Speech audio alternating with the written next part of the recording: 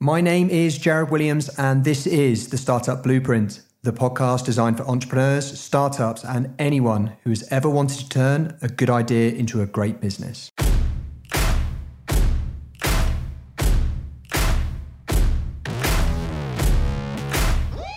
My guest today is a fitness and nutrition coach. He doesn't have 100,000 clients, he doesn't have 1 million followers, and he doesn't own his own facility. But he was one of the very first people I knew I wanted to interview for this podcast. What he has done, and it's something that very few people do in life, is periodically stand back, create a clear plan of action, effectively a set of business and life goals, and then execute on that plan. This has resulted in him building an awesome brand, a great business, and importantly, the lifestyle he wants. It's also led him to putting in place some pretty unique marketing strategies. I decided that I needed something that would make me different. So I decided to vlog daily for 210 days, a natural bodybuilding prep. Right, and that was going to be my marketing tool. I didn't really know what it was going to be, didn't know how it was going to come across, but I just bought the bloody camera, turned it on, and made videos every single day.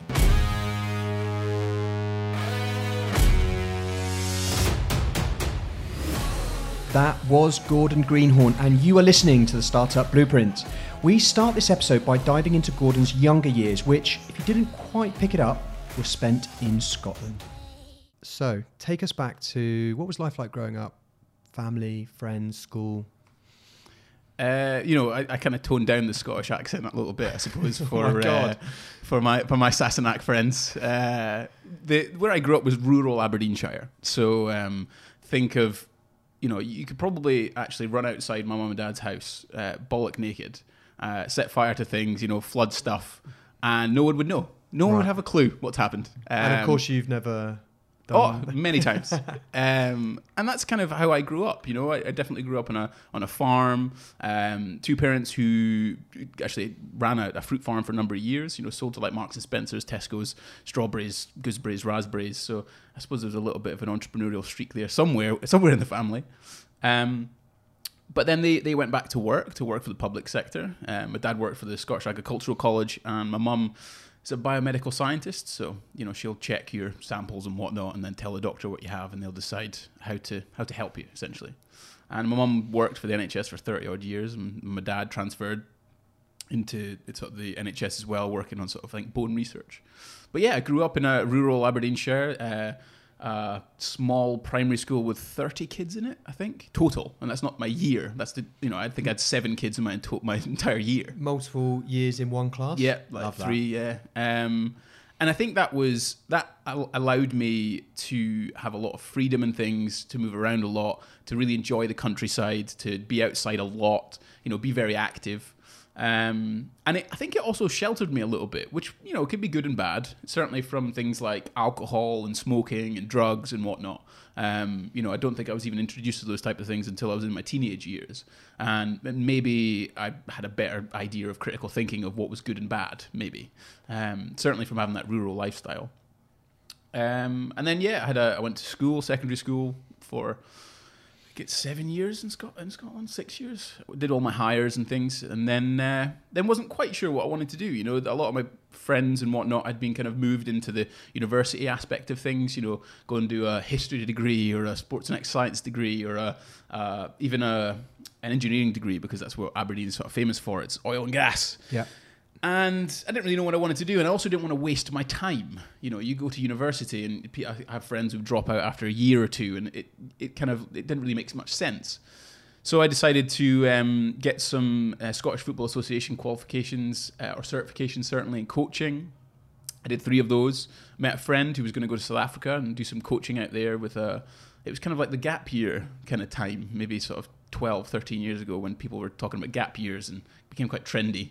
And I decided to go and do that. And we went to Port Elizabeth, and I coached football there for 3 months to underprivileged kids. And you can imagine a young man at the age of 18 coming from a rural background of Aberdeenshire where, diversity was strawberries, I think, really, And to go into somewhere where I think my first experience was going into one of the shanty towns where they sold... Townships. Yeah. And the first experience was women selling chickens. They were live chickens, And I remember sitting there, and one of the guys bought one. She just takes out the cage, chops its head off, and then plucks it for you. And that was it. That was your shopping experience. Wow. And that was quite a dramatic thing for a young 18-year-old coming from that sort of rural background. And it kind of made me think a lot more about the world, and not about my own little world, and think more about the world in terms of what there is and what there isn't, and who has not to a certain extent. And also to look at what I have potentially compared to other people. And it's quite a profound time, I think, at that age, 18, going and sort of seeing that and witnessing that and meeting people and also realizing that we're all kind of the same to a certain extent. We all want to be loved. We all want to give love. We all want to hug and all that kind of stuff and make friends. Really, we just live in different parts of the world. That's pretty cool at 18. Yeah, it was phenomenal. And I think even now, just thinking about it, I don't think about it much because it's 13 odd years ago, but it was a very profound sort of time over those 4 months. Then I did about a month of traveling along the garden route, which was fantastic. And then I came home and I continued to work in the sort of food and beverage aspect of things, still kind of unknown kind of what I wanted to do. Still enjoying fitness. I played football and rugby and whatnot at school for many years until I was about 17, 18. Decided I couldn't really play it too much anymore because of potentials for injury and having to earn money and whatnot. And I just kind of fell out of the love for it because I'd played it for so many years. And I discovered the gym. Decided to start training, going to the gym, as a young man does, trying to find his way in the world and compare himself a little bit. I can lift X, you can lift X. Well, someone's better. And I was good at it. So I kind of stuck at it for a long time. And then I remember, sorry, I'm just talking here, but yeah. I remember watching this program called Babyface Bodybuilders. Some of your listeners, I don't know, maybe some of them might know a famous thing of fish in a rice cake. Yes. This is a guy, fish in a rice cake, and Yeah, a fish. And that was the program. And I watched it and I thought this was really interesting. I liked Arnold, I liked Strongman, I liked all these kind of magazines and whatnot. And I thought, I could probably do that. And the variety of the diet as well, fish. Yeah, loads of variety, yeah. But I think it gave me a bit of purpose for the gym as well. I have a goal to head for, so I researched some competitions, tried to find out what I could do, where I could do it, and then I put together a diet. I think what was the age now? 19, I think. Put together a diet, set out a show. It was an untested bodybuilding competition, and I competed. I placed, I think, 4th out of 12 in the junior class. I then did a natural competition, which is like a tested aspect of bodybuilding. And I came 2nd. And I thought, I quite like this. This is good. It gave me direction, drive, purpose, lots of different kind of things. Motivation to want to go to the gym. And then in 2009, I competed again. I won Junior Natural Mr. Scotland, if you will. With that, I also got chatting to gym manager of the gym I worked at, which was a Nuffield Health, I think at the time. I think it was a Living Well. I think they were bought by Nuffield Health. Anyway, he interviewed me for the newsletter, got put in the newsletter, and then he was really interested in training, so he wanted to know how to train, what to train, because he was a gym manager of a health club, not necessarily a personal trainer. And many years later, he became a client, an online client for many years, and he's called the Fitness Guy. His name's Steve Bradley. He works with sort of 40-something women in terms of groups and whatnot and weight loss. But anyway, so he then sent me a random email asking me if I was ever interested in becoming a personal trainer. And I had been really interested in becoming a personal trainer. It was really kind of I was quite interested in it. I wanted to be it. But the problem was, A, the cost of a course. B, the hit in a salary from where I was coming from. I'd started to accrue bills and whatnot that you normally pay, heating, lighting, electric, rent, these kind of things, and I needed to pay them. So it was there was some trepidation of wanting to do it, but then this kind of opportunity came up and I thought, let's do it. I mean, I think a lot of the aspects and decisions that I've made is really looking at things as what is the worst that can happen to me? What's the worst thing that can happen? And in reality, I'm lucky enough to have 2 parents that are still together who still did have good jobs before they got retired. And I easily could have just moved back in with them if I had to, but I would have learned so much giving it a try, trying to succeed and giving it a go. And that's what I did. So I took on the job, went from a moderate salary in Aberdeen of 24 grand a year or something with some tips, to I think it was minimum salary back then, 11,500 a year. And I think net after tax, it was £900 a month or something like that. which was pretty tight for the first 3 months.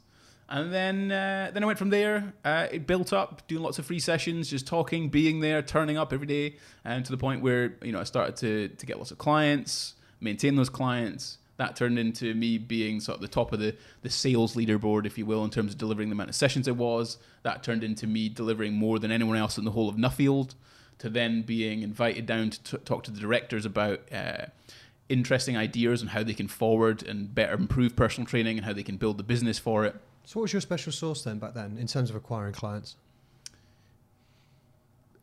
Me. I think just, I'd obviously... there are three sort of aspects I kind of looked at things from a acquiring client perspective. The way I looked is important. I went to the gym, I regularly trained. Clients or prospective clients could see that I trained. I was relatively strong, I was committed, and I looked like I exercised. I kind of looked a bit like a rugby player. And that must have then worked within their mind that I kind of knew what I was talking about. I think that was an important aspect of it.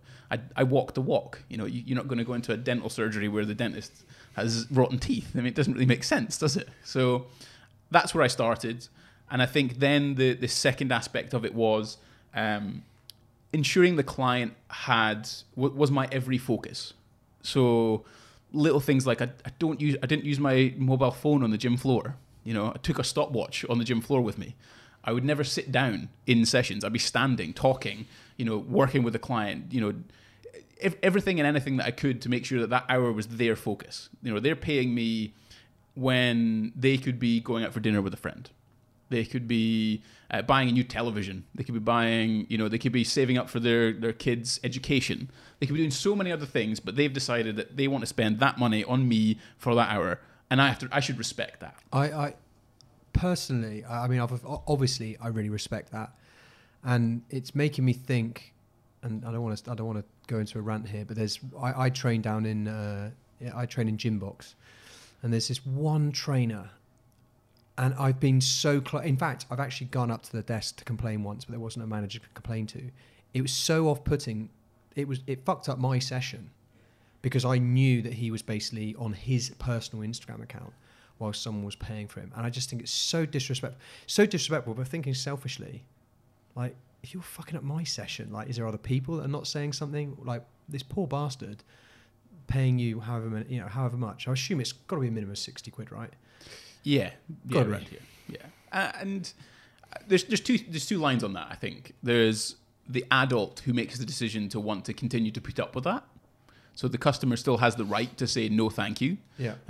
But equally, yes, that was my main focus, and I think I've carried that from then until now. That hour is paramount to the client. That's what I'm interested in. That's what I want to make sure that they come out of it not only knowing that they've had a good session, and that can be slightly ambiguous in terms of what a good session is, but certainly having enjoyed it and feeling like they've got their value for money, certainly from that perspective. And I think that then built long-term relationships. And I also looked at clients as 12-year investments, not 12-week investments, or 6-week investments. 6 years I wanted a client down the line. And I'm lucky to say that I have that also online as well as one-to-one. That's cool. That's very cool. So yeah, I think that's it. Yeah, I got into personal training, and then it kind of just built from there to now I've moved to London after 2.5 years at Nuffield Health. How did that come around then? Did you always want to move to London? No, actually. I think it was a bit of a life change moment. So I'd been with a girlfriend at the time for 4.5 years, and we broke up. And there was big changes in terms of moving out, having to live with a friend, kind of a lot of turmoil at that time. And it was quite difficult. But I think it made me reflect a lot as well. It made me think about, what do I want? Where do I want to go? What's going to interest me? What's going to make me feel excited again? Because I'd been working for Nuffield for 2.5 years, and there's only so far you can go with that. You're kind of making, I can't really quite remember, I think it was £35 an hour was the session rate, and I'd get a 60% of that or whatever, or 50%. It wasn't a hell of a lot. So you're not necessarily, you only got a certain cap. You can only work so many hours, and there wasn't really social media at the time. There wasn't online. It didn't exist, so you couldn't expand into that. And I still felt like I needed to keep working and improving myself as a trainer. You know, I wanted to do more courses. I wanted to access better trainers. I wanted to be better as an individual. I wanted to be a better craftsman before expanding a business, if you will. Because money wasn't my motivator. It was the thirst of knowledge to go out and be better and better and better, to become the best trainer that I can be for the person that's paying for that hour, if you will. And I was thinking about it, and the gym that I went to eventually, they were kind of promoting themselves as the Europe's leading personal training facility. This is UP. It is, yes. And I was interested, and I was like, whoa, absolutely, that's where I want to work. You know, I want to work at the best, be at the best, and that's how I'm going to be the best. And I applied. I think they were looking for personal trainers. So I applied, I sent an email, sent a covering letter, if you will, or an email with it, with my CV. And I had a response, I think, a few days later. And that response was, we like it, we're interested. And I remember Skyping their owner on the day of the BNBF, or Natural Bodybuilding British Finals, tanned up already. And I had a sort of Skype chat and an interview.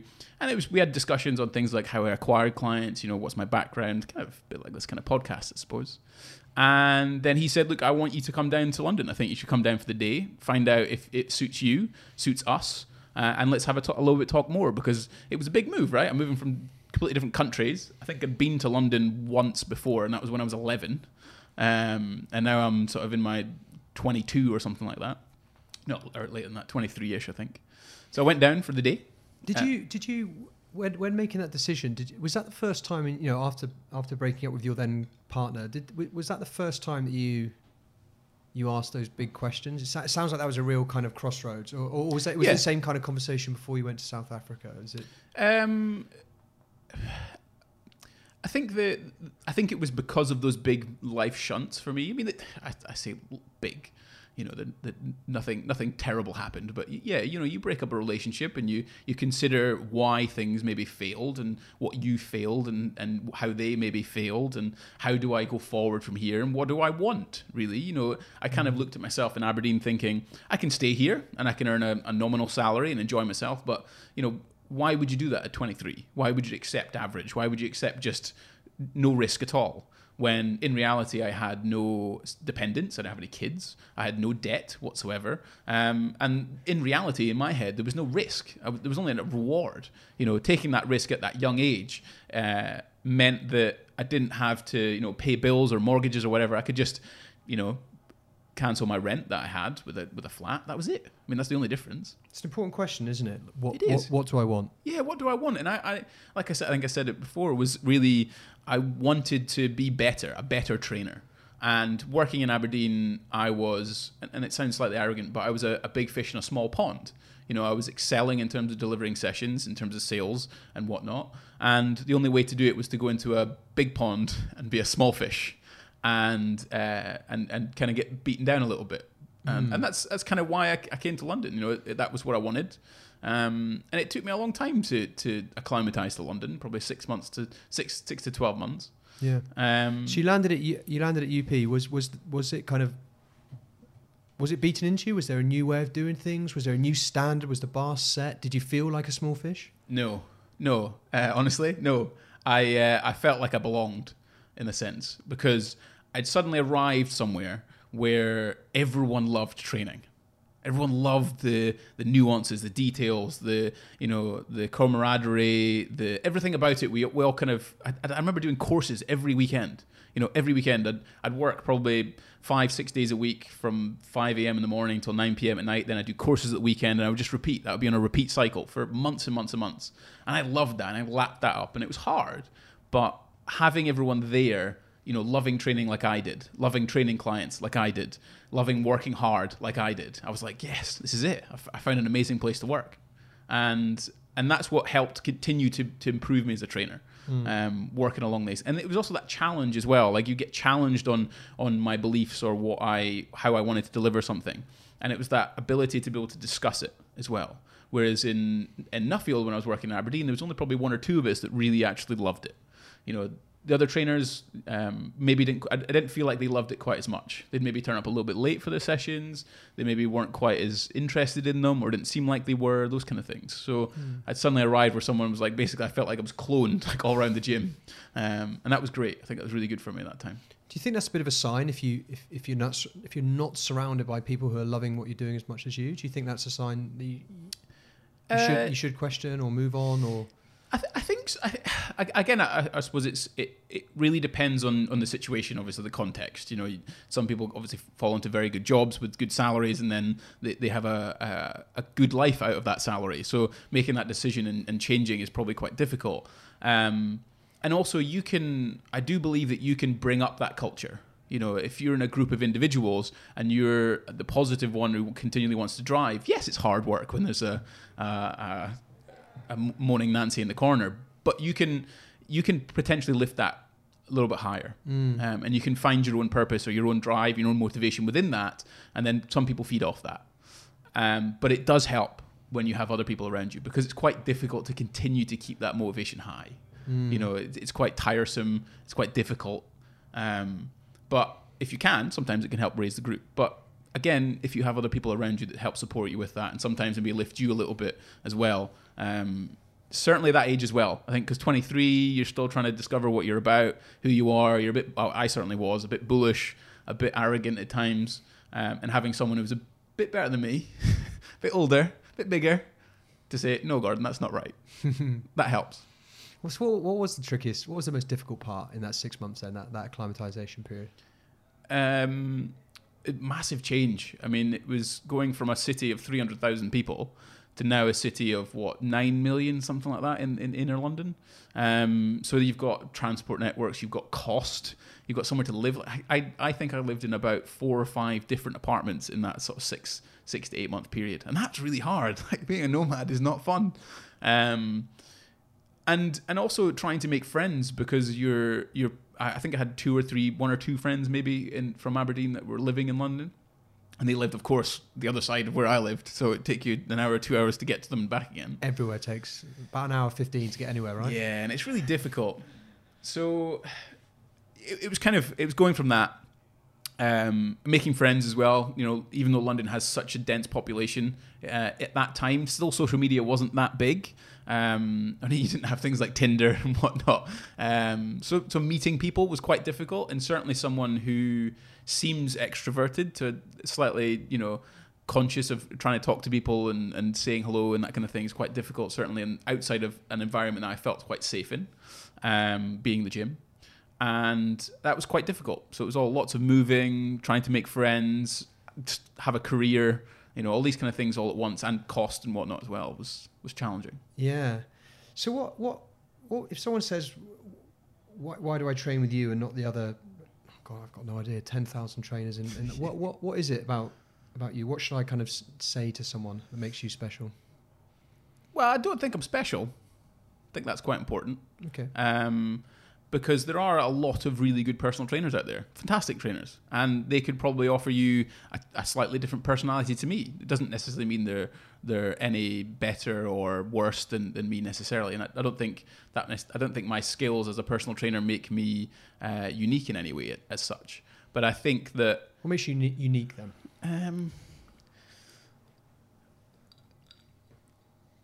That's a tough question. I honestly don't think I'm necessarily unique. I think that answers the first sort of part of that question as well. But maybe me seeing myself as not unique is unique. Right. Certainly in a narcissistic world of personal training. Maybe you're the only personal trainer. Yeah, I don't think I'm great. Why am I different? That's hard. I don't know how to answer that. I think that I'll offer what I can and everything that I can to a client. You know, I'll always be on time, if not early. On the odd occasion, sometimes happens, but I'll always be on time or early. I'll always commit to that hour for the client. I'll always commit to programming for them to make sure that we get the best out of what we can. I don't think those things are necessarily unique, or they shouldn't be unique, but maybe they are. Maybe they are unique in the service industry that we work in, or certainly I work in.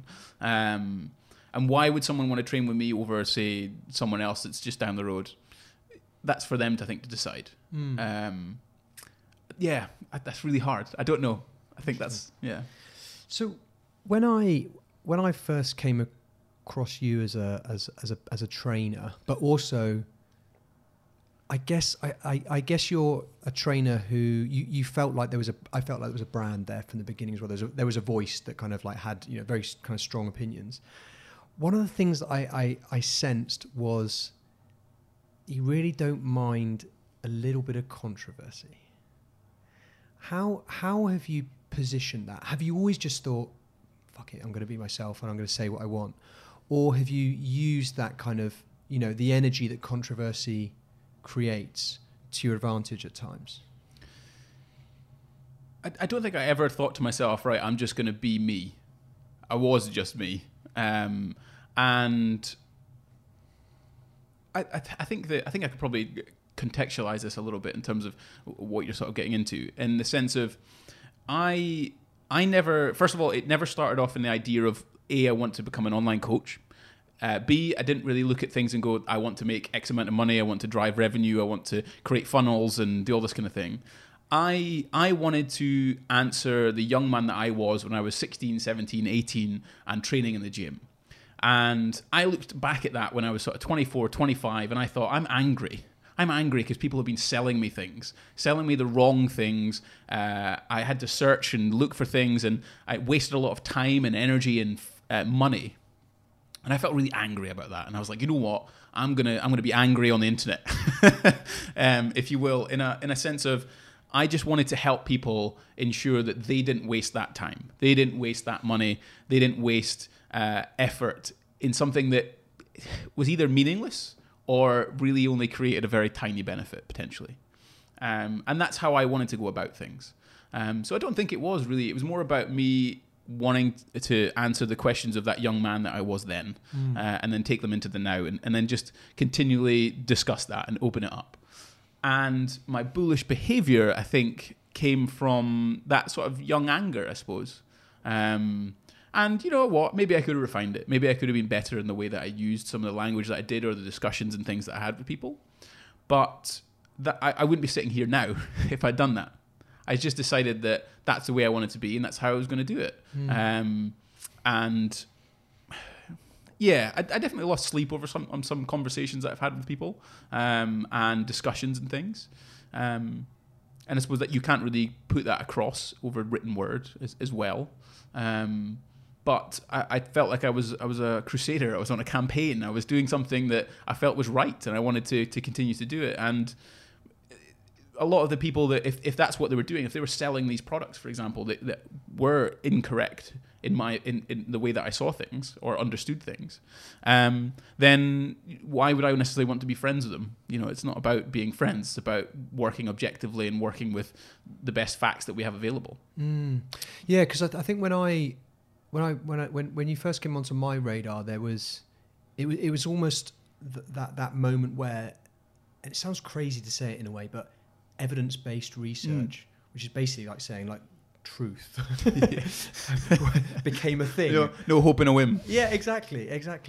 And do you know what? I guess I came into the fitness industry as a businessman, so I didn't go through the trainer route. So I was unaware of some of the kind of simmering, you know, London feuds. And you mentioned a minute ago, like there's some kind of conversations you regret. Like, do you have a different voice now? Are you still just being yourself? Are you a bit more kind of not grown refined? Up? Refined. Grown up sounds. No, you should say that. Yeah, it is. You know, when I'm 23, you're not grown up. Yeah. So have you changed your voice? I don't know. I'm in this decade of reflection. I think I don't know, but I'm in it.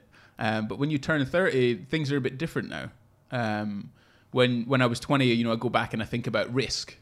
I didn't have any risk then. There was no risk. There was no responsibilities really, unless it was my selfish self. You know. Now I have a mortgage.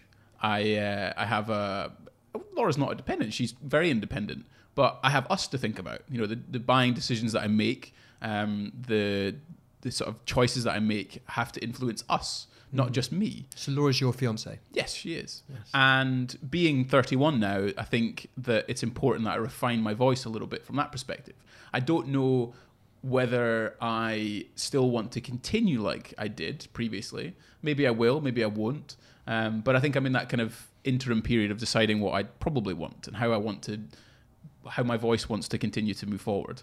Are you finding your client base is changing because of that?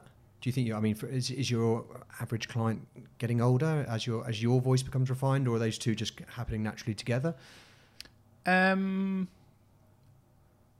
Yes, I think I've always attracted sort of the late 20s, mid to late 30s, even older sort of 40, 45-year-old individuals.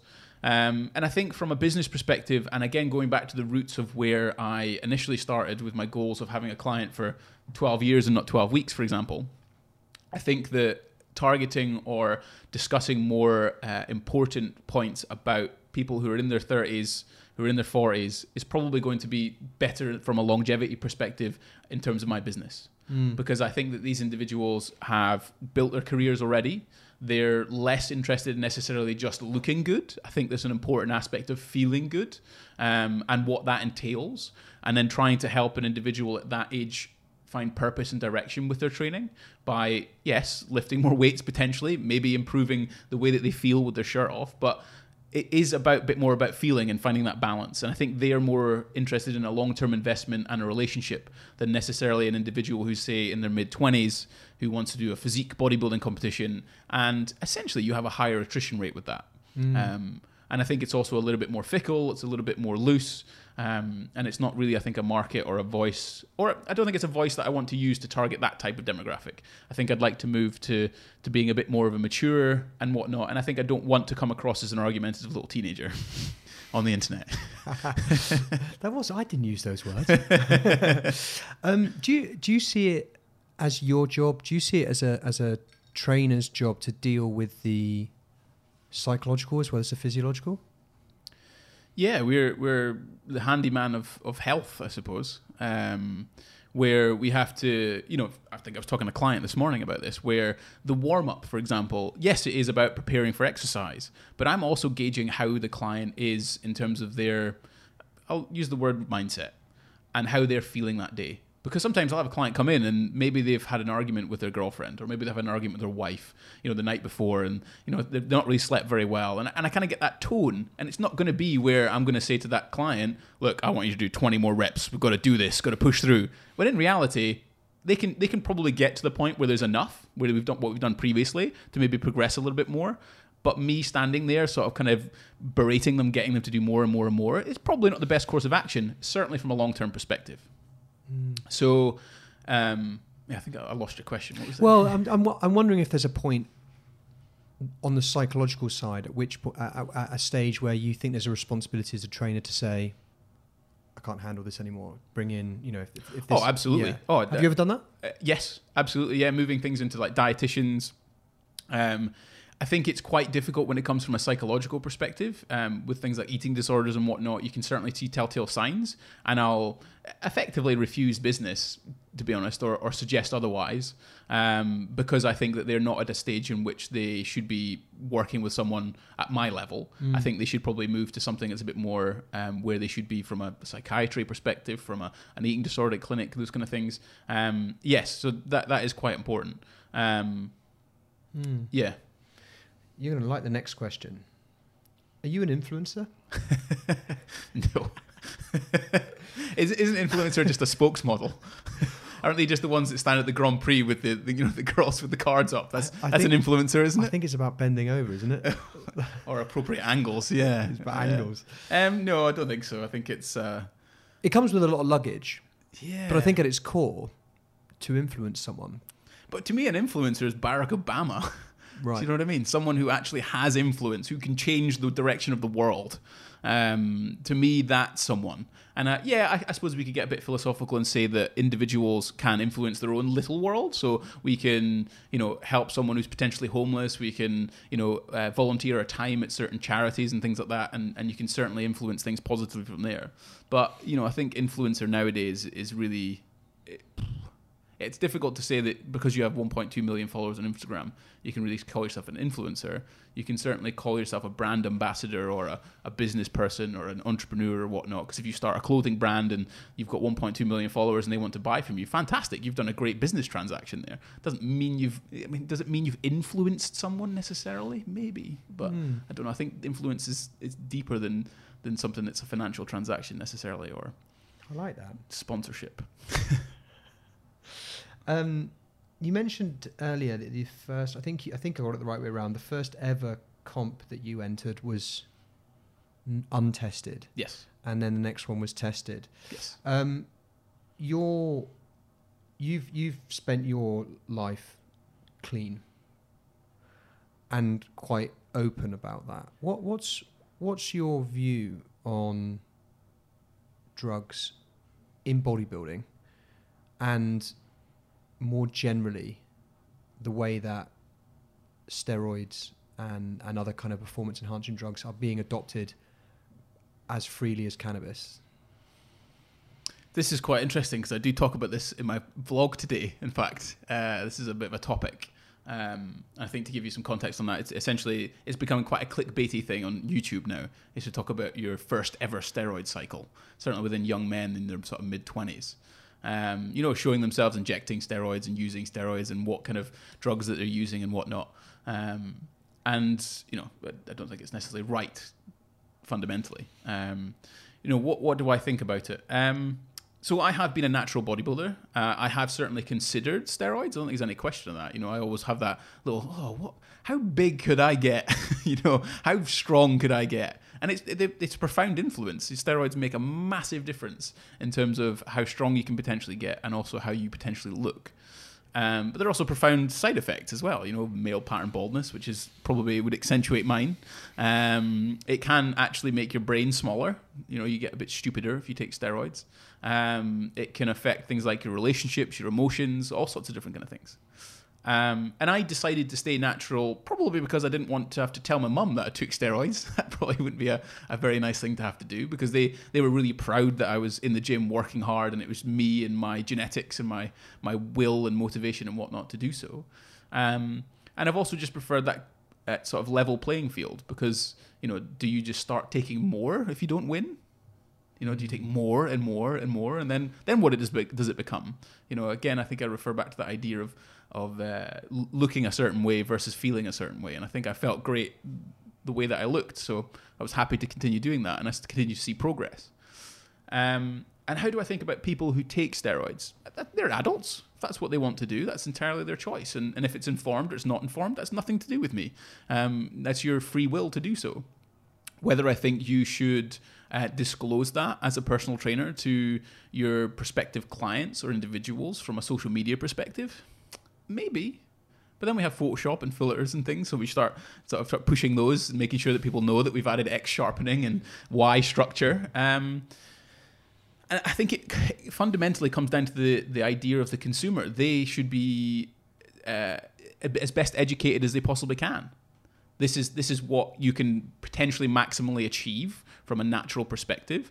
You could probably go down the lines of guilty until proven innocent, to be honest, certainly with things like Instagram and whatnot these days. So if someone looks like they're on steroids, there's maybe a reasonable chance that they are. And should that then influence your decision as whether or not they're competent as a trainer? Maybe, maybe not, because maybe they take steroids because they want to. That doesn't make them a bad trainer. Doesn't mean they're going to push that on you necessarily. They could probably give you some informed, critical ideas of what's good and bad about steroids if you've ever considered them. So no, I don't think I worry myself too much about that kind of thing within the fitness industry itself. I think it's a problem, but if I continue to worry about it too much, I think then I wouldn't focus enough on my own business and my own training and whatnot. Yeah. So it sounds like if you could possibly change one thing in that space, it might be a little bit more disclosure. Yeah, transparency, I think, is maybe reasonably important. When you see the pictures of individuals when they're like, this is me when I was 15, and here's me now, I'm 27 and taking lots of clenbuterol and test propionate. Here we go. Half a generation later. Yeah, and that's quite... But again, it's got to come down to the individual, the consumer. Yeah. And if they want to buy from that individual and they believe that hype and they believe that BS, no one's going to change that. I can continue to put out content and hope that it maybe hits a nail on the head or discusses points and people are willing to open up and discuss things about bits and pieces. But fundamentally, the consumers are responsible for what they buy and what they do. Yeah, I suppose I'm kind of sounding like there shouldn't be any regulation, but maybe there should be. I don't know. It's kind of, it's here nor there. I think the trainer should be transparent, but people aren't. So it's the way it's going to be. Is that what pisses you off most about the industry? I think it's too easy to get into it to a certain extent. And it still shocks me. You know, I live in my own little bubble and world where every trainer that I work with is perfect and they're amazing and they know what they're doing, because that's what I've done. I've surrounded myself with people that are good trainers, because it helps me be better as well. And they question what I do and I question what they do. And we have this open culture, which is important. But there's still trainers out there who haven't been taught properly. You know, there's a few guys that started at the recent gym that I work at who are very open to discussion, very open. They'll ask questions. They're very inquisitive because they watch me and some of the other guys do sessions, and that's fantastic. But how have they come out of their personal training course, you know, a year and a half, 2 years later, and not know these fundamentals, these basics, like how to problem solve a squat? You know, if someone's struggling to hit depth, why are they struggling to hit depth? How can you regress things, and how can you help them progress from that point? And if you don't have those basic skills, it's like coming out of school and not knowing your ABCs or handwriting or whatnot. There are other technical aspects of things that you can probably get better at, and you don't need to know as a personal trainer straight out of the bat. But I think that's what annoys me the most. Is it's too easy to get into the industry, and I don't think you're taught the right skills to begin with. Mm-hmm. So was when you landed in London then with the UP, was it a steep learning curve just on a technical level? No. I'd engrossed myself, I think, over a number of years as a personal trainer at Nuffield Health, because I just wanted to know everything and anything I could possibly know. There was a crazy hunger to want to know things, and I think I definitely advanced in terms of my technical capabilities as a personal trainer, but I think the advancement came from the environment and continuing to push me onto new courses, further courses, new people, new experiences. And I think that's the biggest thing for me, because not everyone loves personal training as a personal trainer like I do, or some of the people that I work with. So I shouldn't really expect them to shouldn't expect them to be at a certain level. But I think that if you teach a course that is at a certain level, then my expectation should be there. I think that kind of makes sense. Yeah, no, it does. It does. So how you were at UP for about 18 months, a year and a half. Interesting. And you made a decision at UP to let me line this up so I'm right. You made a decision at UP at some stage to move to freelance. Mm-hmm. Was that also when you started to make that decision to go travelling, or did that come a lot later? Came a lot later. Okay, cool. So you moved out of UP basically when you had enough clients elsewhere, or what was the pulling the trigger? I think the biggest trigger fundamentally was how much I was earning. I think that I'm quite individual. You know, I wanted to progress on my own, and I was fundamentally working for somewhere that was taking I felt like taking. I mean, I use that word. It's quite inflammatory, but it felt like that's what it was, because I was paying for my own courses. I was funding everything, all my education that was benefiting the clients, and also obviously the organization that it was, but not really feeling like I was getting the reward back from it. And fundamentally, I wanted to move on. I wanted to make sure that I was able to continue all these courses, and to be honest, to be able to afford them and afford the lifestyle in London that I necessarily wanted, then I'd probably have to think about directions elsewhere, and freelance was a better direction for me. So did that feel like was that a moment where you kind of started to think 2, 3, 5, 10 years down the line? No, even then I don't think I did. I still didn't really, and again, it was kind of the idea of risk. You know, if I leave UP, what's the worst that can potentially happen?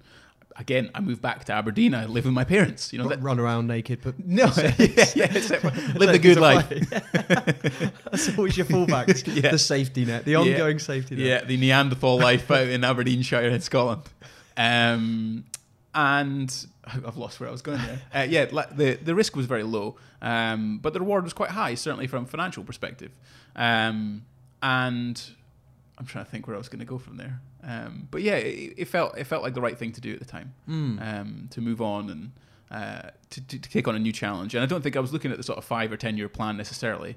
I did, however, at that period, which was quite interesting, became a bit of a junction again. You make up quite a big decision to leave somewhere that I'd loved for 18 months. Super well respected as well, isn't it? Yeah, exactly. It's got a real name. It's a real brand. Yeah.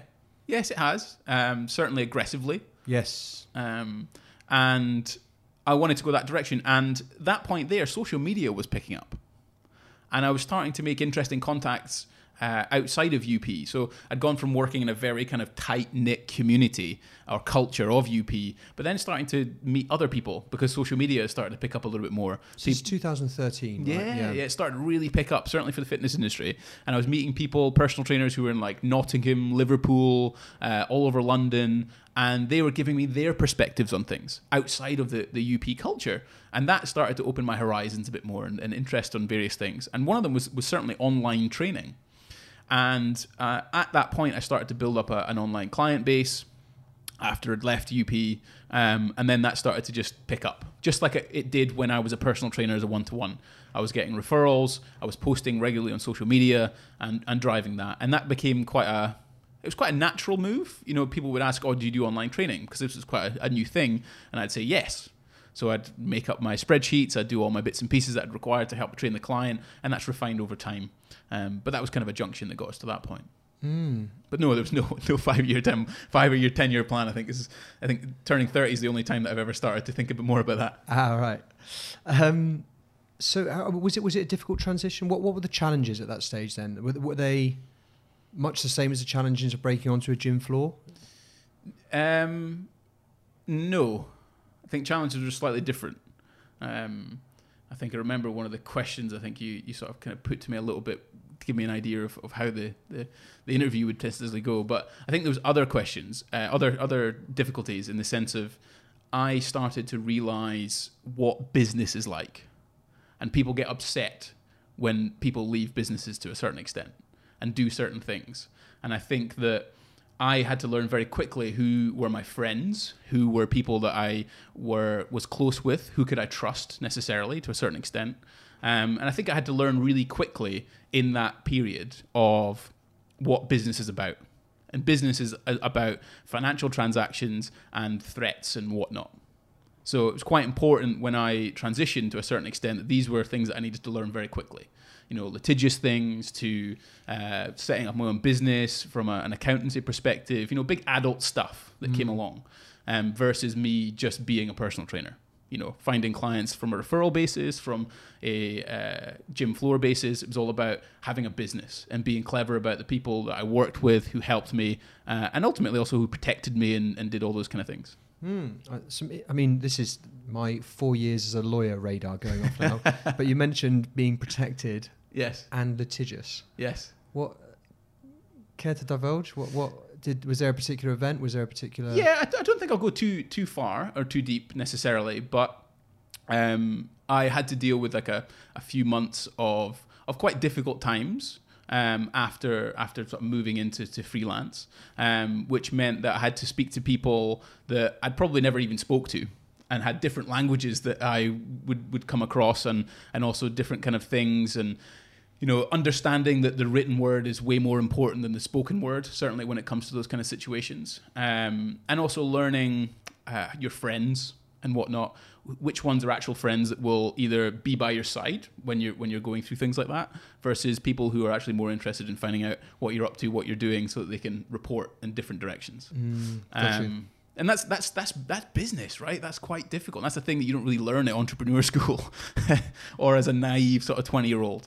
That you can't necessarily, like for example, lawyers. I remember the situation where you think that you think that a lawyer is a bit like a doctor in the NHS. They're there to help you. When you're in trouble and you need someone to help you, you think that they're going to be there to help you. They are, if you ask the right questions and you do the right things.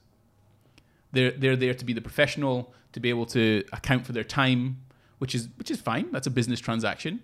But they're not there to help you necessarily. They're not there to hold your hand and guide you through things. You have to make the decisions yourself and tell them what you want to do. And that was quite an interesting aspect and change from what I'd just been. I was a personal trainer. That's all I was. I didn't know these different kind of things that happen during business. So was it a period of your life? Do you still refer to yourself as a personal trainer, or are you a businessman? Are you an entrepreneur? Are you what? That's a good question, actually. Yeah. I still, if I was at a wedding, what would I describe myself as? What do you do, Gordon? It's like, well, I kind of... Natural bodybuilder. Yeah, I could do that, yeah. I've always found it difficult because I don't like calling myself a personal trainer, even though I am. Because most people, like I was on a train, for example, a few weeks ago, where there was a gentleman on the train, and I think I had my camera with me. And he goes, I think he was a bit drunk. I think he worked in insurance of some kind, broking maybe, confident young man. And I had my camera. He said, "Oh, do you take pictures?" I was like, "Yeah, I take pictures." Thinking, this is a camera. Take pictures. Like, yeah. He's like, "What do you take pictures of?" And I said, "Well, I do it for my social media stuff and whatnot." And he goes, "Oh, do you wanna? What do you do?" And I was like, "Oh, I'm a personal trainer." And his immediate response was, "I don't need a personal trainer." And I was like, "Oh, okay." So I was like, "Okay, well, this is a conversation. What is a personal trainer to you then?" He's like, "Well, I don't need the motivation. I can train hard myself." I was like, "Okay, that's fine. But why do you think that a personal trainer is just about motivation?" He's like, "Yeah, but that's all a personal trainer does, isn't it?" I'm like, "Well, yeah, sure, okay. So you just do insurance broking? That's all you do. You just sell stuff."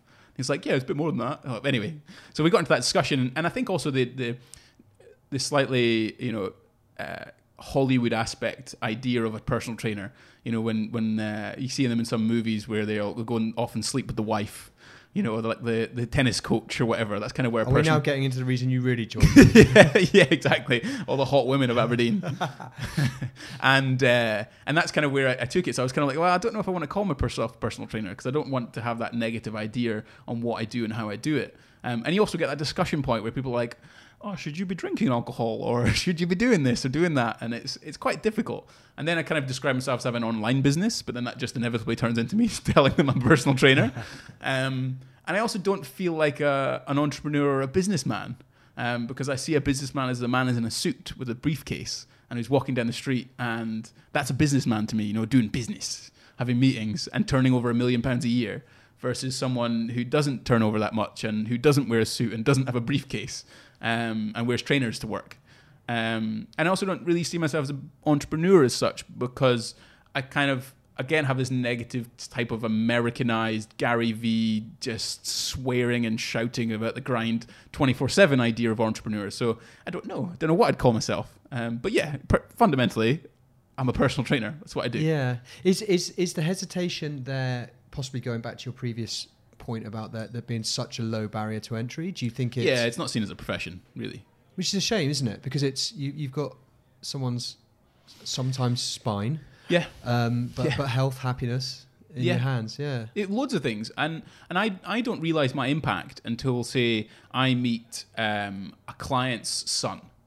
And I remember this quite vividly, and I've trained him for a number of years now. And he was a middle-aged man, overweight, struggled to climb the stairs.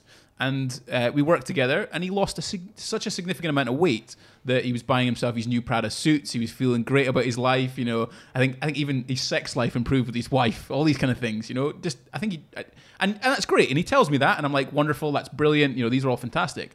But when his son opened a restaurant, and I said, look, I'm going to take a couple of friends down just because it's a new restaurant. Let's go down, have some drinks, and put some money in the till. And I remember, and he came up to me and he went, "You've added decades onto my dad. Thank you so much." And that was like, whoa, that's powerful stuff. And that felt is cool, isn't it? Yeah, and that's where when someone just looks at me and goes, "Yeah, you're just a personal trainer," you're like, so and it sounds crazy, but sometimes you actually change people's and families' lives because exercise has such a profound effect on people. In terms of their clarity when they go into a board meeting, to their level of happiness, how well they sleep. More time on earth. Yeah, more time on earth with their grandkids. They can kick a ball, they can climb some stairs, and that's going back to that idea of, where I'd maybe try and pull my target market slightly differently from an angry teenager up to something that's a bit more adult and a bit more mature.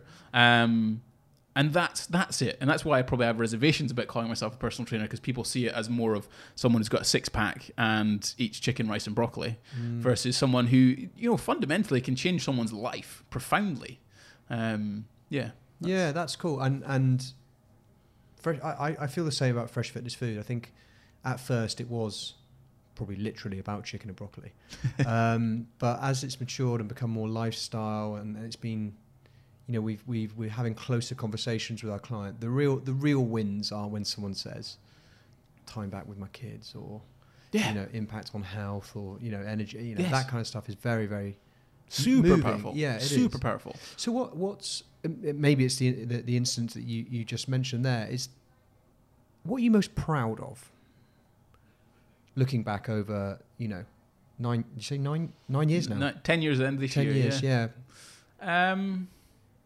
Standing on my own 2 feet.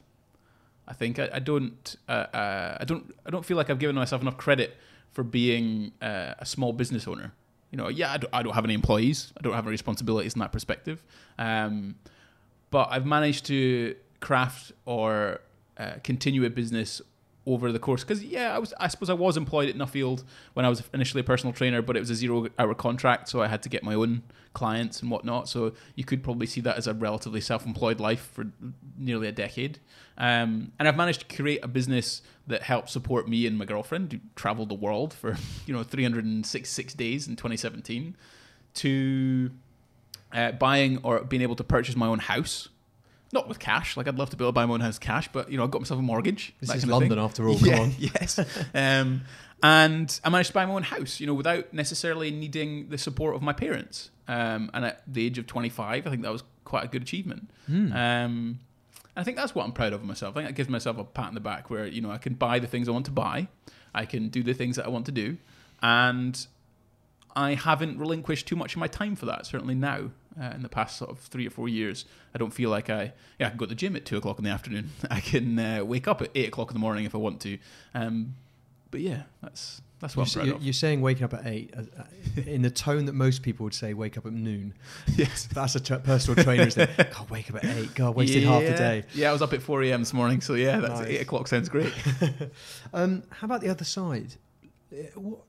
I don't possibly feeling ashamed or regret might be a bit strong, but what's kind of been a low point looking back over those almost a decade?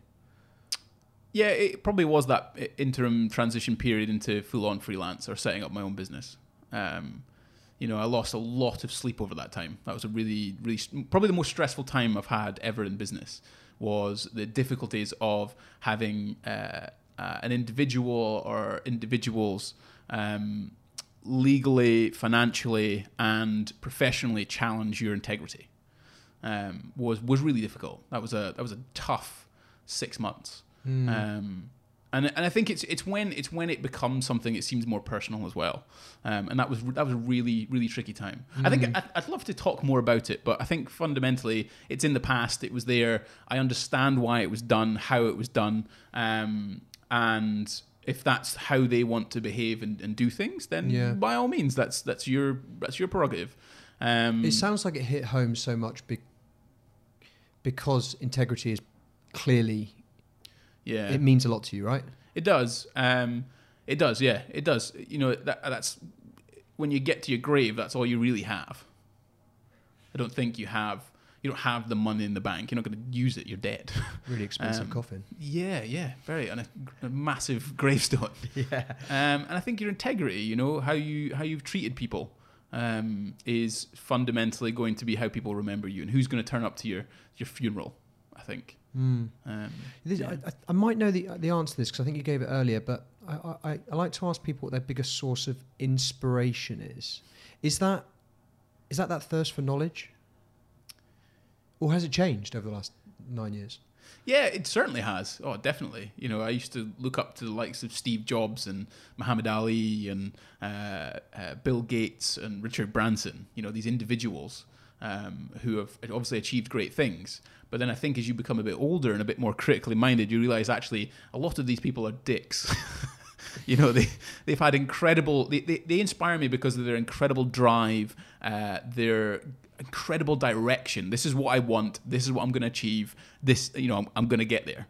And that's incredible. You know, that's infectious, absolutely, when someone has that incredible motivation and want to do something, and drive, certainly.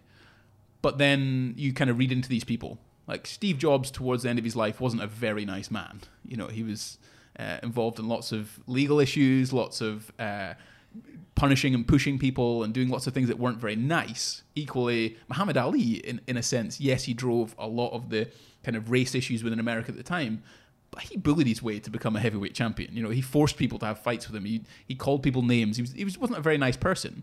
And I think I now, as a 31-year-old, seek more inspiration from the people who are the working class heroes, the individuals who maybe didn't have the want to risk things because they had a mortgage, they had children when they were young, they had responsibilities outside themselves, and they've gone to work each and every day to complete what they need to complete to be able to put food on the table and have their kids enjoy their lives and their wife to enjoy themselves and even maybe some left over for themselves. To me, that's probably more inspiration now than necessarily, you know, a collection of individuals who are, you know, quote unquote, at the top of the sort of financial thing.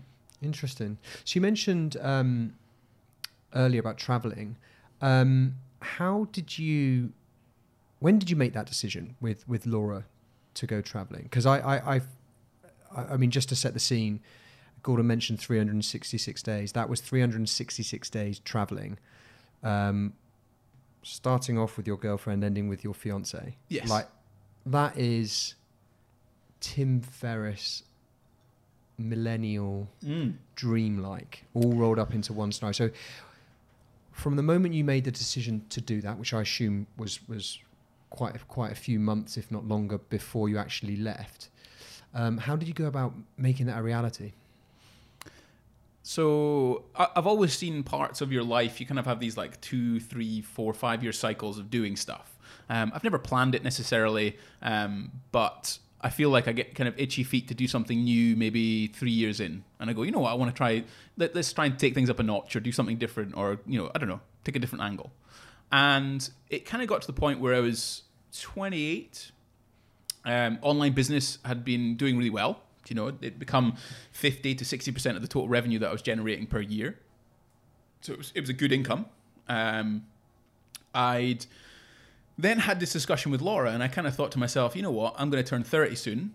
I know this girl's going to be my wife. Like, I want her to be my wife. I didn't know she was going to be. She had still had to say yes. I had confidence that she wanted to be. And I was like, I'm going to marry this girl. We're going to have children. We're going to settle down. And this is what I want to do when I'm, you know, in my 30s. The time is now. Like, if there's no time to do something, if there's never time to do something, you've just got to do it. You've got to take the bull by the horns and go and do it. And that's what I looked at, that idea of going traveling, was the only opportunity I'm ever going to have was then. And that's where I was going to be able to do it. I also had a friend who was going to rent my house from me. So we had that organized, which was great. So everything was taken care of. And I decided probably, well, we sort of discussed it. It was sort of, I remember sitting on a plane home. It's one of these weird sort of movie things. I remember sitting on a plane home. I think it was 2015, December, after traveling home for Christmas. I'm coming home for New Year to see Laura and her family. And I remember just sitting on that plane, that beautiful moments where you just get on your own, there's no one around you, you're just traveling on a bus, a train, or whatever, headphones in, and I'm thinking, I've got to do this. I've got to see what Laura says, we'll have a talk about it, and, you know, we've got to go traveling. So we had a chat about it. She had some trepidation. We kind of went over it for maybe 3 or 4 months. And then in that 3 or 4 months, I decided that I needed something that would make me different. So I decided to vlog daily for 210 days a natural bodybuilding prep. Right? And that was going to be my marketing tool. I didn't really know what it was going to be, didn't know how it was going to come across, but I just bought the bloody camera, turned it on, and made videos every single day. And those videos became something where you talked about that evidence-based aspect of things, where everyone was talking about having a pragmatic approach to training and nutrition and being able to be a bit more systemized and evidence-based, you know, just willingly or willingly doing something without actually knowing whether it does actually something or not. And I wanted to take that and then apply it into the real world and go, right, people are talking about it, but they're not doing it. Lots of geeks sitting there going, oh yes, this changes this and we got to do this and that's that. A study in 1925 did so. And you're like, right, let's do it. So I applied that and I took it on a journey. And I also wanted it to be something where it was a real person taking on a challenge of getting as lean as physically possible. So the challenges that come along, like your relationship, like your food relationship, being busy, going out, having a birthday, eating food out in restaurants, all these kind of things, and how I overcame those to be able to get to the point that I wanted to get to. And that basically drove my business to the point that I'd never even thought would be online. I think it was probably it drove up to about 75 to 80% of my revenue for that year was just online. And that helped me sort of build a really strong relationship with a lot of clients, which obviously remained with me when I went traveling. But the course of that year, and then we just went traveling after that. And that was kind of it. Yeah, it kind of wasn't really something that built up or brewed up for a long time. I wasn't, in 2004 going, I really want to go traveling one day or whatever else. It was just kind of like this moment where I was just sitting quietly by myself, just thinking, what can I do next? I'd been working at the vault or the gym that I was working at for a while, for like 3.5 years. And it was that point I was like, well, I've got to do something else. What can I do now? And that was, online business is doing really well. The time is now. I'm going to turn 30 soon. I can see myself marrying this girl. If we're going to do something, we've got to go traveling, go see the world. And that's just what we did. Nice. So how did you structure your time when you were traveling? You were still running. I mean, I assume you lost a couple of clients when you left London, but pulled 80% of them, whatever it was, across. Mm-hmm. How did you structure your time between finding yourself and being an influencer online and all that kind of... No, I'm joking. How did you structure that kind of balance between traveling around the world with the love of your life and actually keeping your foot in? So mornings and evenings, and it wasn't easy, don't get me wrong. I think there's certainly a huge amount of things that I'd change from the direction that I'd take with like posting regularly. But again, I don't think even though there's a lot I'd do differently, there's not a lot I would change because of the experiences that came of it. The way I worked around things, I'd get up in the morning, answer my emails, potentially try and come up with some ideas or content. And then again, late in the evening, I'd follow up again with some emails and whatnot. So it's kind of like just two parts of the day. So we get up early, do some work, late in the evening, do some work. And that's the beauty of online, where I don't have to be anywhere at any time. I just need to I need to make sure I'm there and I can reply. Because of technology now, there's internet. I was Skyping clients whilst in Burma, in Kalaa in Burma, sitting there just Skyping clients. I think one of the biggest things, which is a bit weird, and this was really weird, when clients thought I was still located in London, a lot of them. Right, I didn't really try and publicise too much about what I was doing and where I was. Please say you carried like a painting of Big Ben or something. A green screen behind me, and the Queen just walked past. And I'd tell a client, I'd be like, "Oh, I'm in Japan." They're like, "Oh, really? I'll call you back when you get back from your holiday." I was like, "No, I'm going to be here for like 3 months." "What do you mean?" "Oh, I'm traveling." "What do you mean you're traveling?" "I'm traveling the world." "Oh, so you're not going to be back in London?" "No." "Okay." And they just find it really weird that I wasn't in the UK, even though they're in friggin' Ireland. Yeah. Do you know what I mean? So I find that a bit weird. I don't think I'd publicise it as much. I just wouldn't tell people. Yeah. Where I did previously. And I think that also then changed my ability to get more clients. Because I had a few people email me and go, "Oh, I would have trained with you, but you're obviously traveling." Okay.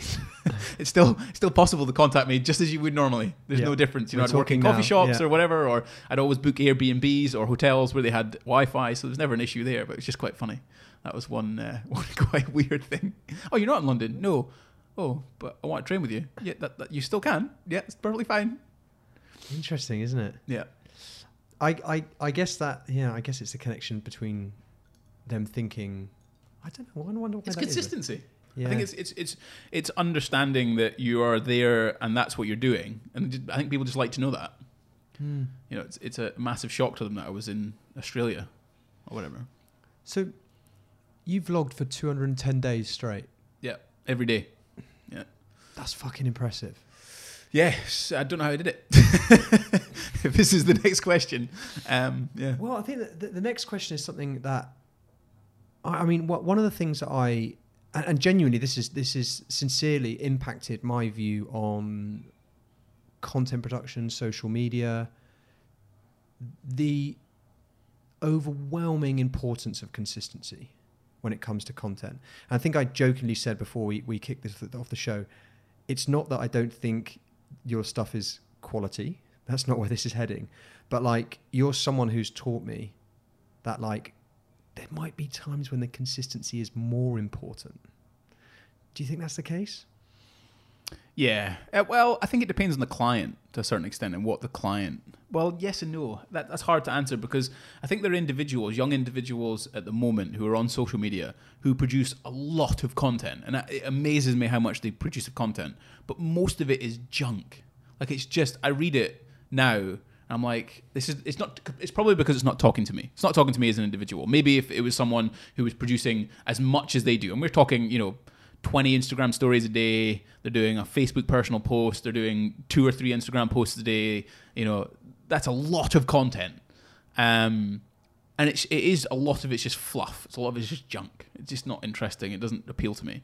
But it seems to be getting a lot of traffic and a lot of interest from people. And I think that maybe even also plays into the idea of the algorithm where it sort of throws a pebble into the pond and it ripples out as far as it feels like it gets likes and comments and shares and emotions and all that kind of thing. And if you produce a lot of those, then you get a lot of pebbles and it hits a lot of people.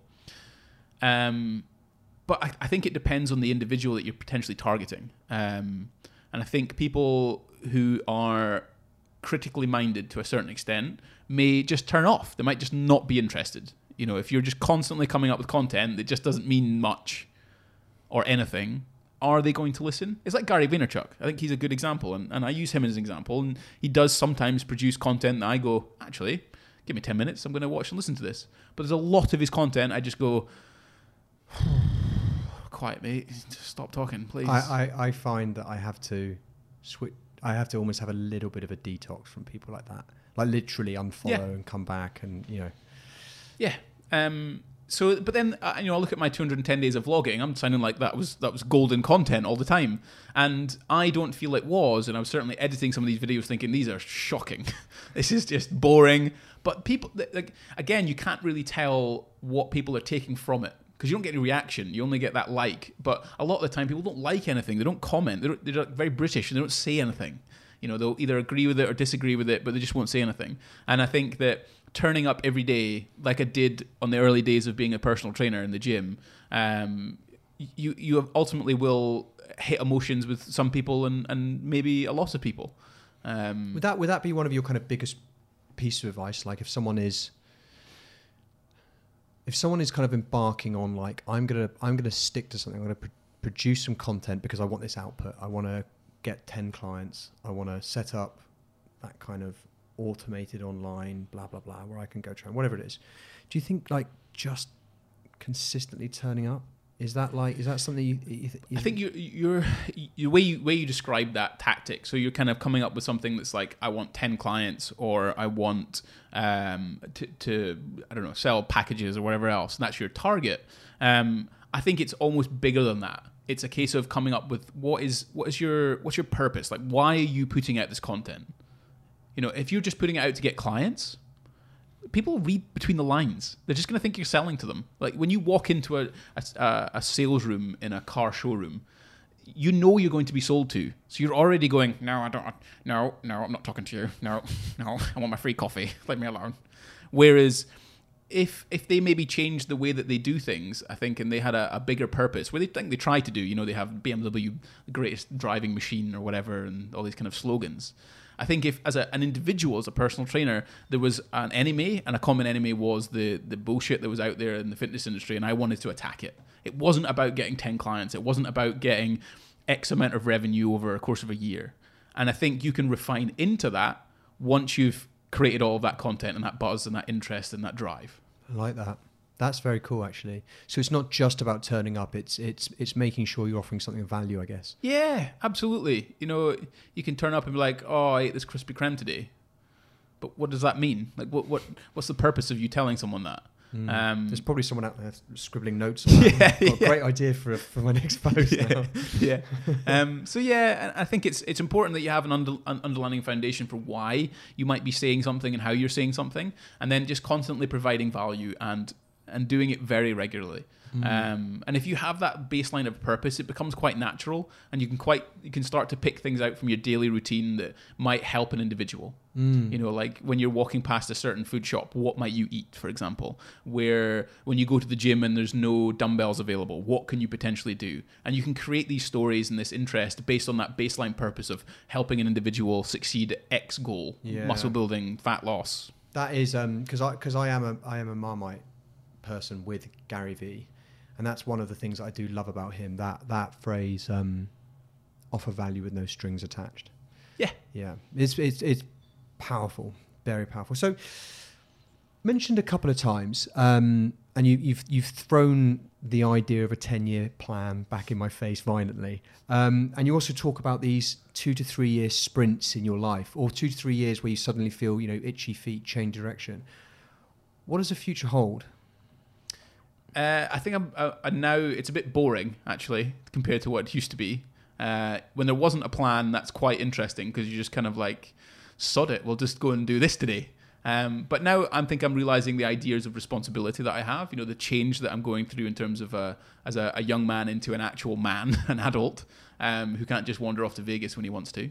And I'm starting to consider things like pensions, actually having a bloody pension. When I was 24 and I started my own company, I didn't think, oh yeah, I need a pension. I just worked. I just did work, and that saved some money and spent it on a house or spent it on going to Vegas. So I'm thinking about pensions and investments, and do I now move into ideas like a second home? Do I rent out one? Do I set up something other than having personal training that's maybe asset based, that can accrue interest and money over time? Thinking about ISAs, all these kind of things that are a little bit more a little bit boring compared to the entrepreneur life that's sold out there, and actually becoming a bit more of a clever businessman with how I do things, the way I do things, than the kind of bullish, angry Scotsman on the internet telling people that they can eat their Skittles and not die. So that's the future, I think. Right, that's a big change of direction. Yeah, angry Scottish rant about Skittles to ISIS. Yeah, it kind of is. I think we've just stumbled across the title of this podcast as well. Pretty much, yeah. Angry Scotsman on a podcast. Yeah, that's kind of it, I suppose. That's the future, is cool. Building something. So to wrap this up, I ask this of everyone. I want you to imagine a scenario where you could produce the perfect blueprint to run your business today, and you get to go back to 2009 and hand that blueprint to your younger self. And there's a few points in that blueprint about how to run that perfect business. So, what's the most important characteristic? I normally say entrepreneur here, but we've decided you're not an entrepreneur, a businessman, or a PT. What is the most important characteristic that the future Gordon Greenhorn will need? I kind of thought about this a little bit. And I think the biggest thing for me is, it's kind of one of two things. Being less bullish and not burning bridges. I think when I was younger, I felt like, I certainly look back on it, I had a direction, I had a confidence bordering on arrogance probably to a lot of people. I knew what I wanted, I knew what I was going to do it, and that's where I went. There was a selfishness, I just went for it. And ultimately, I didn't necessarily, I kind of had my priorities, and then there was other people's priorities.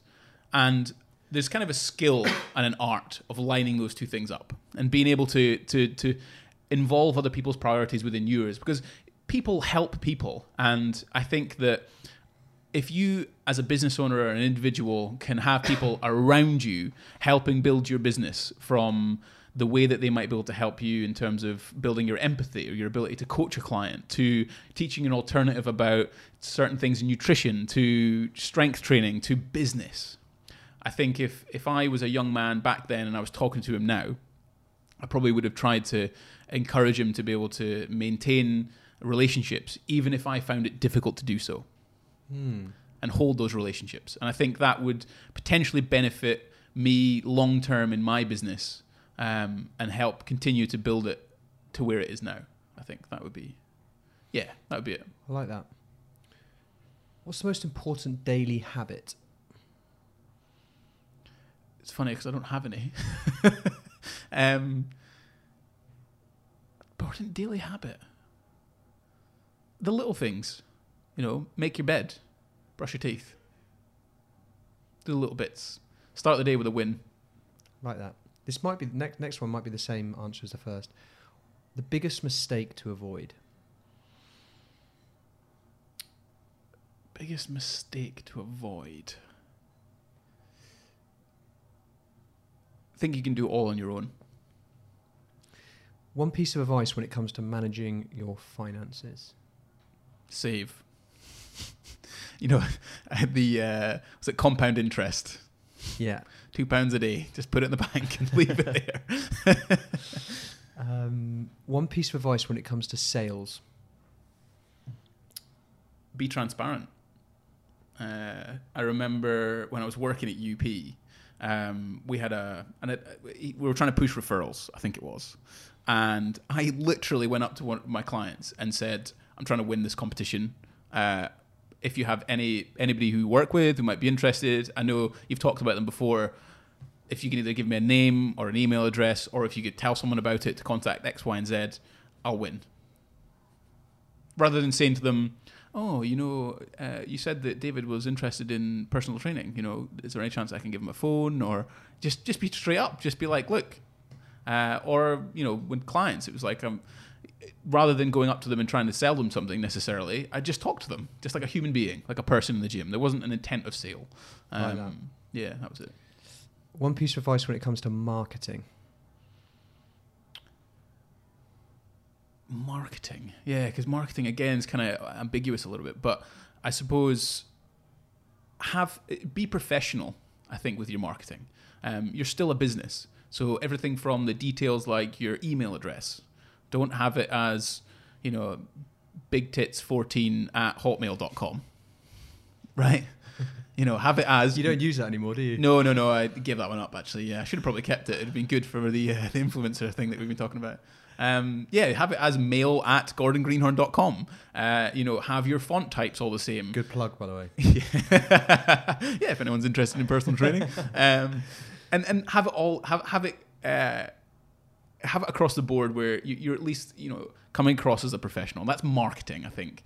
Yes, you can use swear words if you really want to. You can talk the way you want to talk, but fundamentally, keep your fonts the same. Have a logo. Have a shop front of some kind. That's quite an easy message to have. If someone recognizes something, they know that's yours. That's marketing as well. That's marketing isn't just standing up with a big sign saying free personal training session. Which worked by the sounds of it with you. Yeah. Okay, final question.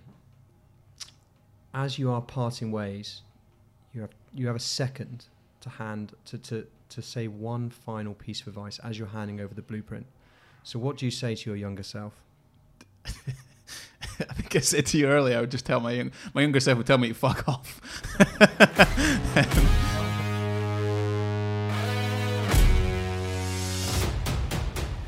Gordon Greenhorn, self-confessed angry Scotsman.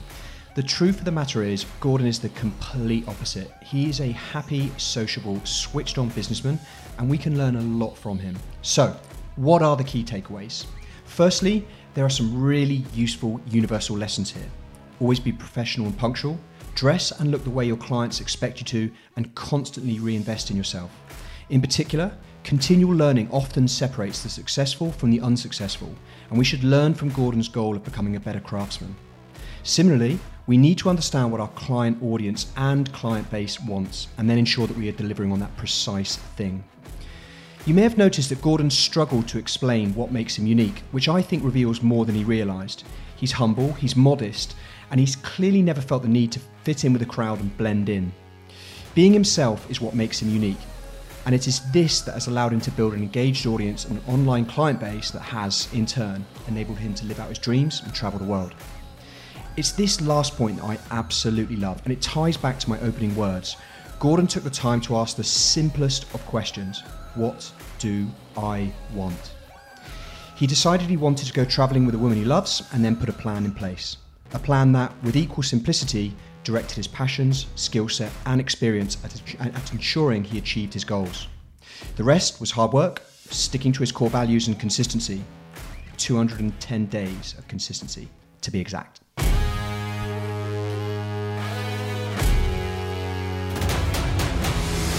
My name is Jared Williams, and this has been The Startup Blueprint, the podcast designed for entrepreneurs, startups, and anyone who's ever wanted to turn a good idea into a great business.